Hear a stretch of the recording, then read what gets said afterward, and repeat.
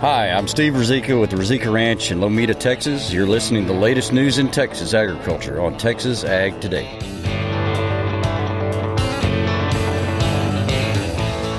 Welcome to Texas Ag Today, a daily look at the latest news in Texas agriculture. Texas Ag Today is produced by the Texas Farm Bureau Radio Network, with the largest farm news team in the Lone Star State. Now here's the host of Texas Ag Today, Kerry Martin. Hello, Texas. We've got another week rolling, and I've got another episode rolling for you of Texas Ag Today. All you've got to do is jump on in with me and buckle up. We're going to take a ride around the Lone Star State as we cover the most important industry in this greatest state in the nation, Texas agriculture. In the news today, we've seen a vast improvement in drought conditions across Texas, but that doesn't mean the drought has gone everywhere. In fact, there are some parts of the state still suffering drastically because of severe drought.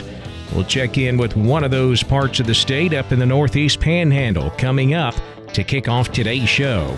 My name is Kerry Martin. I'm your host along with the largest and most experienced farm news team in the Lone Star State. And we're all standing by to bring you the latest news in Texas agriculture. From the piney woods of East Texas to the rocky ranges of the Trans-Pecos. And from the Panhandle down to the Rio Grande Valley. The deadline is fast approaching for public comment on USDA's proposed new regulations for animal disease traceability. I'm James Hunt, and coming up on Texas Ag Today, we'll bring you the thoughts of one of the nation's leading veterinarians. Current and emerging export markets for U.S. grains.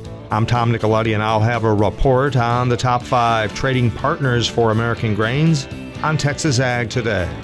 Now that Easter's passed, it's planting time in Texas, especially for home gardens. Please join me, John Begno, as we talk about home gardening in Texas. We'll have those stories plus Texas wildlife news and a complete look at the markets all coming up.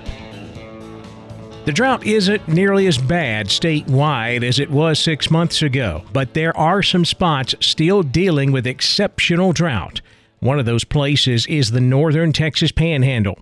Scott Strawn is the county agent in Ochiltree County on the Oklahoma border.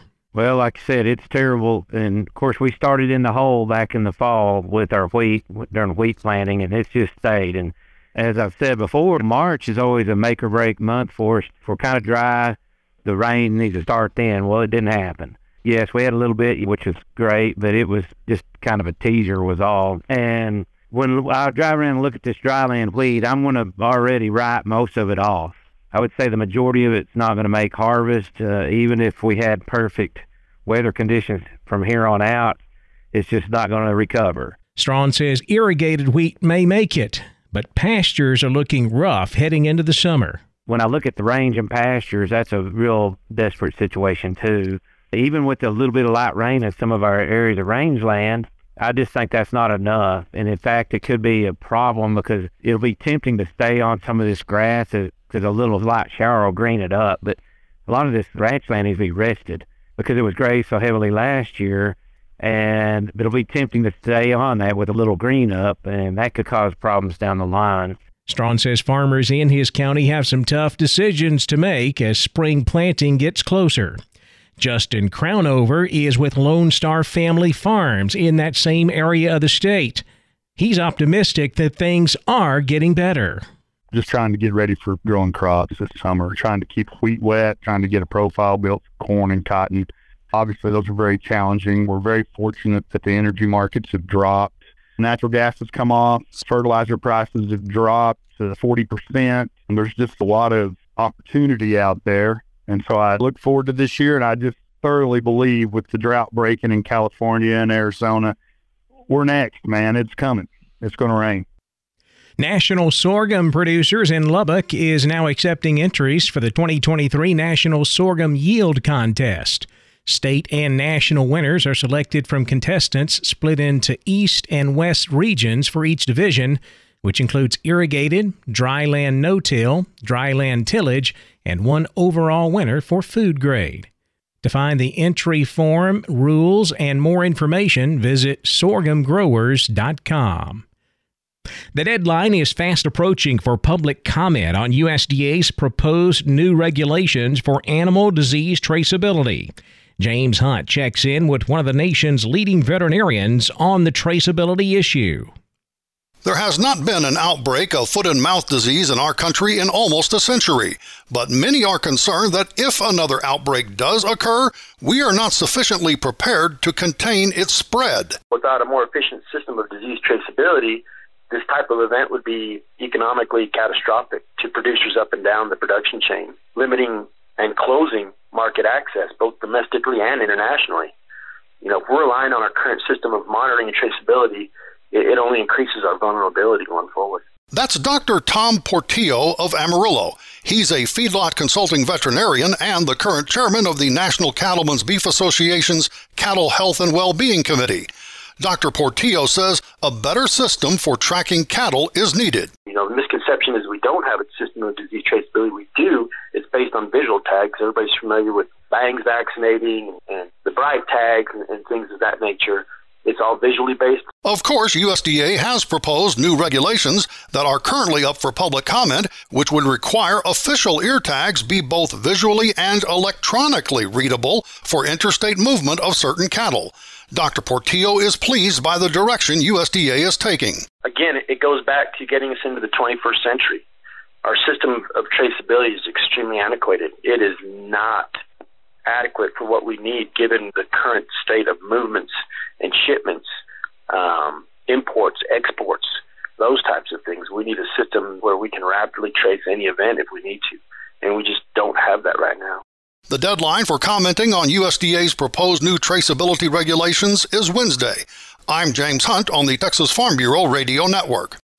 New markets are emerging for U.S. grains. Tom Nicoletti has more from the U.S. Grains Council. My guest today is Kerry Siffereth. He is Vice President with the U.S. Grains Council. He's based in Washington, but caught up with him recently to talk about trade with international partners of U.S. corn, sorghum, barley, ethanol, and distillers' dried grains with solubles. And Kerry, let's start with the top 5 trading partners of the U.S. for these particular grains. We have what we call grains in all forms, where we track corn, barley, sorghum exports, but then even the feed grain equivalent of ethanol exports, of DDGS exports, and we even include the feed grain equivalent of beef, pork, and chicken exports, poultry exports. And so when we combine all those together, Mexico is our largest grains in all form export market, China being number 2. Actually, Canada comes in at number 3, followed by Japan and South Korea. If you start to break down into more specific, if we want to look at the sorghum market, China is by far our biggest market export for that, followed by Mexico. Or if we're looking at just corn specific, then we've got, again, Mexico, China, and then we throw Japan, Canada, and Colombia into that mix. So, Kerry, let's talk about emerging markets for U.S. grains. Where's the council looking at for the future? Well, we're very excited. We just recently opened up a new office in New Delhi, India, to cover that South Asia region. And obviously, India, being the world's second largest population, expected to soon take over China as the world's largest population. That is Kerry Siffereth. He's Vice President of the U.S. Grains Council.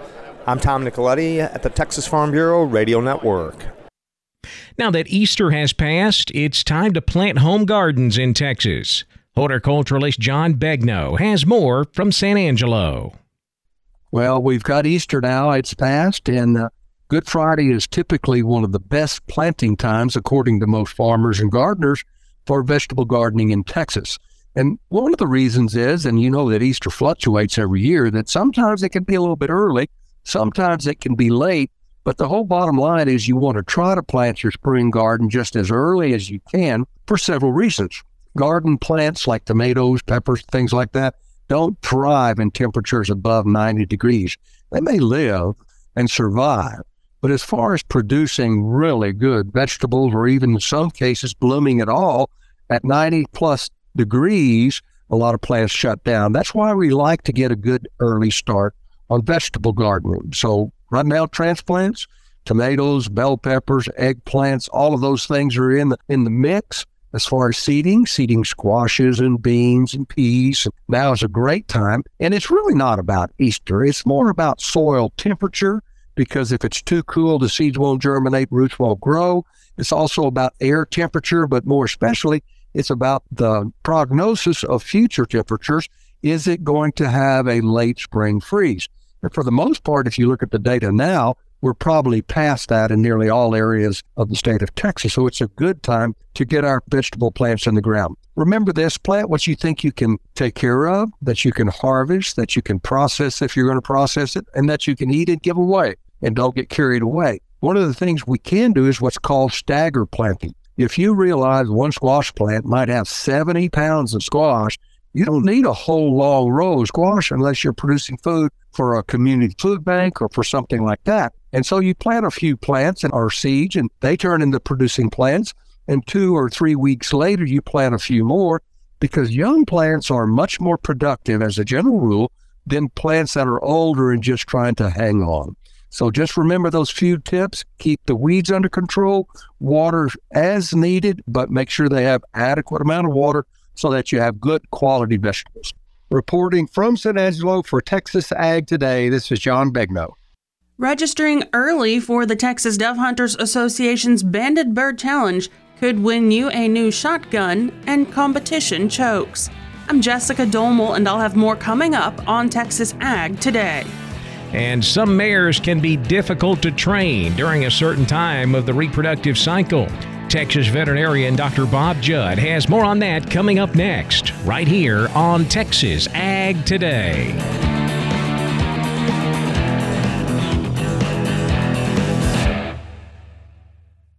As we celebrate Earth Day 2023, we know that sustainability in agriculture requires our entire value chain to invest in our planet, this year's Earth Day theme. That's why we collaborate on best practices to protect crops, reduce inputs, conserve and regenerate land, and help keep fresh water clean, all while striving to reduce the climate impact of our own operations. This message is from Syngenta, investing in agricultural innovation that helps protect our planet today and tomorrow.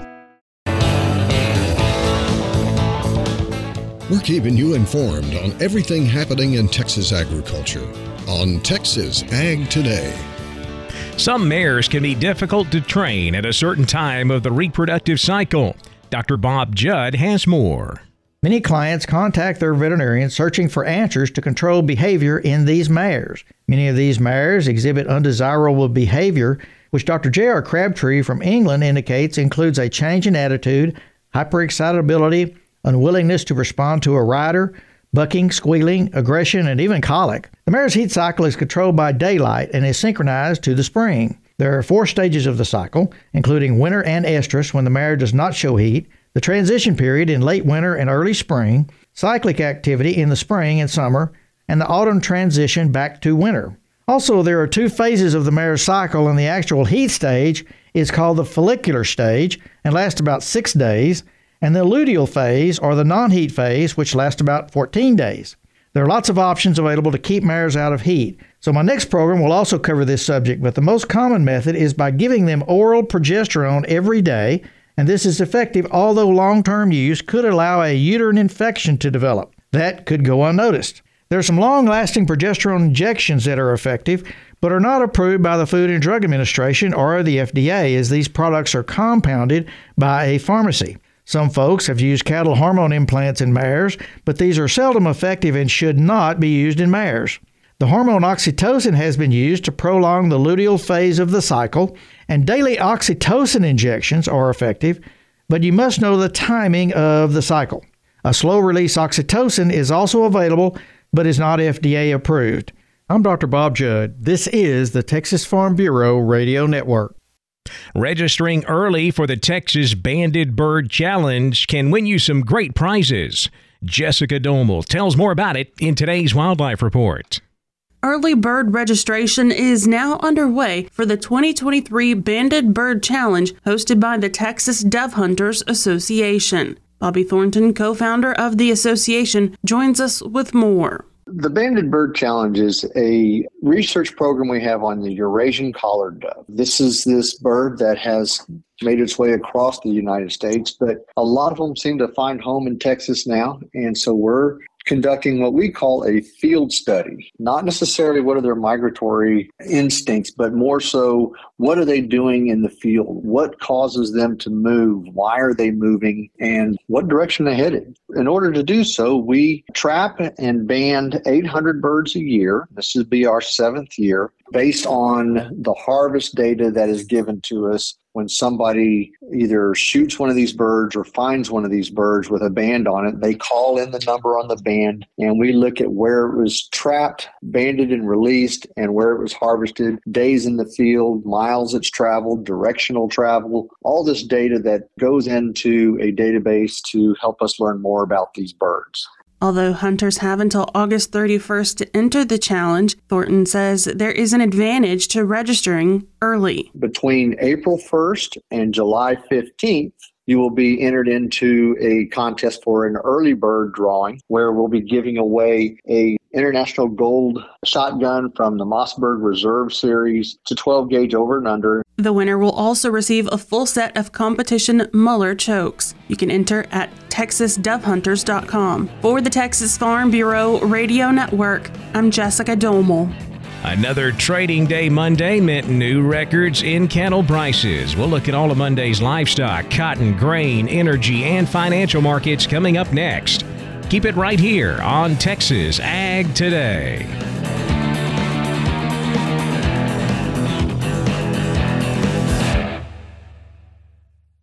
As planting season begins across the country, the American Seed Trade Association reminds farmers to follow the basic steps for seed treatment stewardship. Follow directions on seed container labeling. Eliminate weeds in the field prior to planting. Minimize dust by using advanced seed flow lubricants. Be aware of honeybees and hives located near the field. Ensure that any spilled seeds are removed or covered by soil to protect wildlife and the environment. And remove all treated seed left in equipment. For more information, visit seed-treatment-guide.com or contact your seed dealer. We're giving you the market information you need on Texas Ag Today. Records continue to be set in the cattle market. In Monday's trade, live cattle futures hit another record level on that nearby April contract.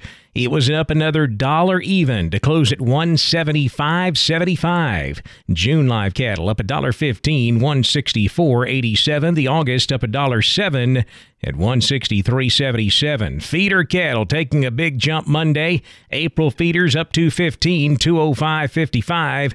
The May up $2.85 at $210.75. With August up $1.40, $225.35. Record cash prices last week. Here in the South, we had a big range. We sold cattle from $170 to $180 on a live basis. Most of those cattle coming at $175. That's $5 higher than the previous week, and a record high for cash cattle here in Texas. Up north, dress cattle sold from $283 to $290, mostly at that $290 level. That's $11 higher than the previous week's average. Boxed beef prices higher on Monday. Choice up $2.98 at $305.60. Select up $5.54, $289.41.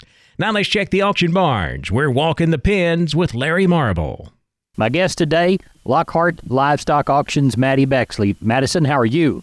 Pretty good, Larry. How are you, sir? I'm fine. How was the Thursday sale? We had a good run. We ended up with $885 with 203 cows and 28 bulls, 169 sellers, and 84 buyers. Walk the pens with us. Yeah, we had a good many Docker cows this week, and the market was higher with a lot of activity. The front end of the pairs brought from 16 to 2,200. The mediocre and middle-aged pairs from $975 to $1,550. The good-bred cows from $12 to $1,575. The mediocre middle-aged and short-bred cows from $850 to $1,175.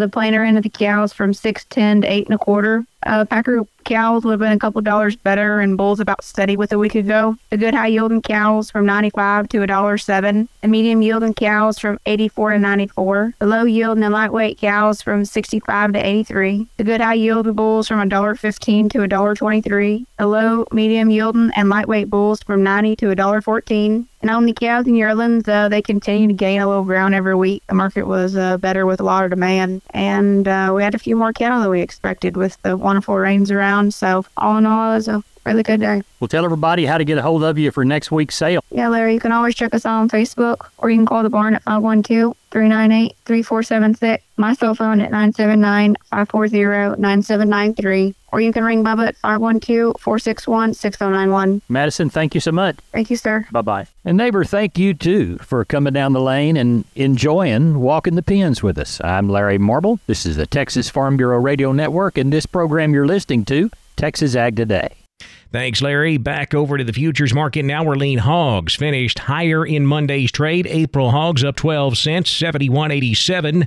May hogs up 55 at $81 even. Class 3 milk was mixed. The nearby April unchanged, 18.62 a hundredweight. May milk down 14 cents at 17.55 a hundred. The cotton market closed slightly higher, mainly technical factors supporting the markets. Movements on the charts causing the May contract to gain 44 points. It closed at 83.30. July cotton up 35, 83.28. The December up 8 at 82.88 cents. Corn and wheat both getting support from the weather. Cold weather in the Midwest. In fact, snow falling and another winter storm over the weekend in Iowa, Minnesota, and Michigan, also catching parts of northern Illinois and northern Indiana. That is definitely shutting down planting in the Corn Belt in those areas. May corn responding by jumping 10 1/4 to close at 676 1/2. July corn up 6 3/4, 672 1/2, with September corn up 6 3/4, 574 1/2. Freezing temperatures in the high plains, boosting wheat prices. Temperatures that cold reaching as far south as Oklahoma. July Kansas City wheat up 13 1/4, 876 1/2. July Chicago wheat up 14 3/4, 707 1/4. In the energy markets, May natural gas up 17 cents, 228. May West Texas crude down $1.50, 81.02 a barrel. The financial markets higher Monday afternoon. The Dow up 100 points, 33,987. The Nasdaq up 34 at 12,157. The S&P up 13, 4,151. That wraps up our look at the markets, and that wraps up this edition of Texas Ag Today. I'm Kerry Martin. Hope to see you back here next time as we cover the most important industry in this greatest state in the U.S. of A, Texas agriculture. Thanks for listening to Texas Ag Today. Be sure to subscribe to our podcast on Apple Podcasts, Google Podcasts, or Spotify. For more Texas Ag news and information, check out our website at texasfarmbureau.org or tfbradio.com.